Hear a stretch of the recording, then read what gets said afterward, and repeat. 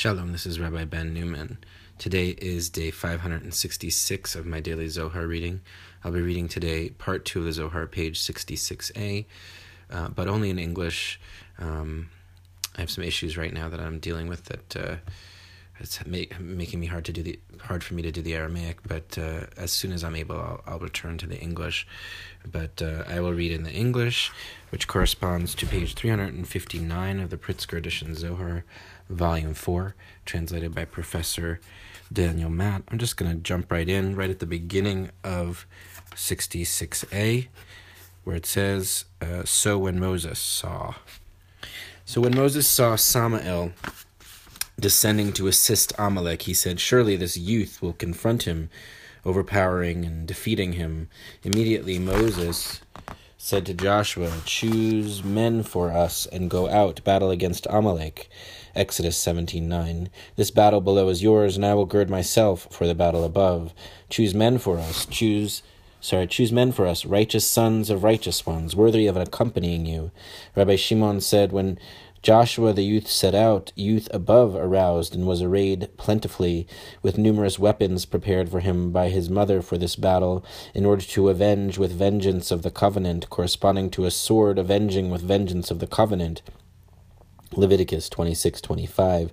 This is the mystery written. Joshua disabled Amalek and his people by the edge of the sword. Exodus 17:13. By the edge of the sword precisely, not by the edge of spears and weapons, but by the one called avenging sword. And Moses arrayed himself for the battle above. I wonder if this is related to the idea of the sword of Moses. Charba de Moshe, but maybe not. Footnote 565, this youth will confront him. Joshua, associated with Metatron, will defeat Samael. Footnote 566, youth above aroused, stimulated by Joshua, Metatron aroused, arrayed in weapons, prepared by his mother, Shechina, to avenge the violation of the covenant of circumcision perpetrated by Amalek. Shechina is pictured as an avenging sword, executing divine judgment, poised to attack anyone who betrays the covenant of circumcision. We're going to continue now with the text. Moses' hands were kvedim, heavy, Exodus 17:12. Really kvedim, glorious, vulnerable, holy, never defiled, vulnerable, worthy of waging war above. They took a stone and placed it beneath him, for Israel was in distress, and he would share this distress. Aaron and Hur supported his hands, one from this side and one from that side, and his hands were emunah, steadfast. Emunah, faith, surely. Now, is it simply because Aaron and Hur supported his hands that these were faith? Rather, Moses acted totally in wisdom. Aaron and Hur, each from his own side, and his hands in the middle. Therefore, his hands were faith. Aaron to arouse his side, and Hur to arouse his side. They grasped his hands from here and from there so that assistance would appear above. When Moses would raise his hand, Exodus 17:11, when he would raising right above left, intending so while spreading his hands, Israel prevailed, Israel above. When he would let down his hand, Amalek prevailed.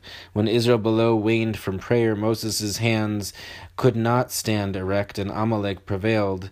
From here we learn, although the priest needs the sacrifice in order to array himself totally, Israel must accompany him with their prayers. It has been taught in this battle of Amalek, above and below appeared. Therefore his hands were emunah, faith, fittingly. Vayhi yadav, his hands was. The verse should read, Vayiyu, his hands were. However, since all depends on the right, it is written, Vayahi, his hands was. And it is written, Yado, his hand, since this is the essence of all, as is written, your right hand, O Yudhe Vave, glorious in power.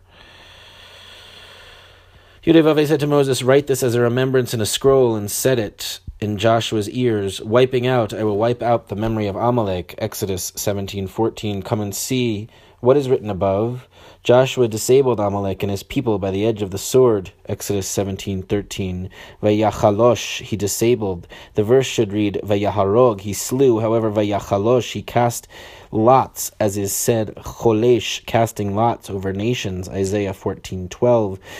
Joshua would cast lots over them, and that sword, avenging with a vengeance of the covenant, slew them, as is written, by the edge of the sword.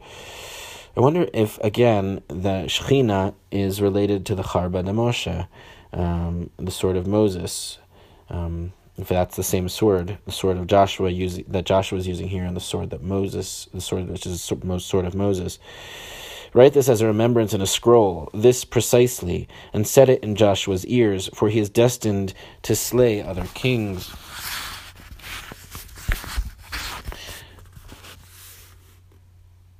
Wipe out, I will wipe out. Wiping out above, I will wipe out below. The memory above and below.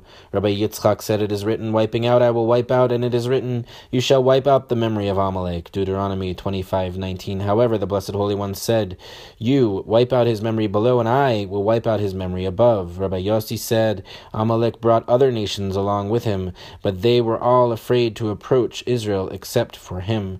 So Joshua cast lots over them. Rabbi Yesa said, Vayachalosh, he disabled, smashing their power above.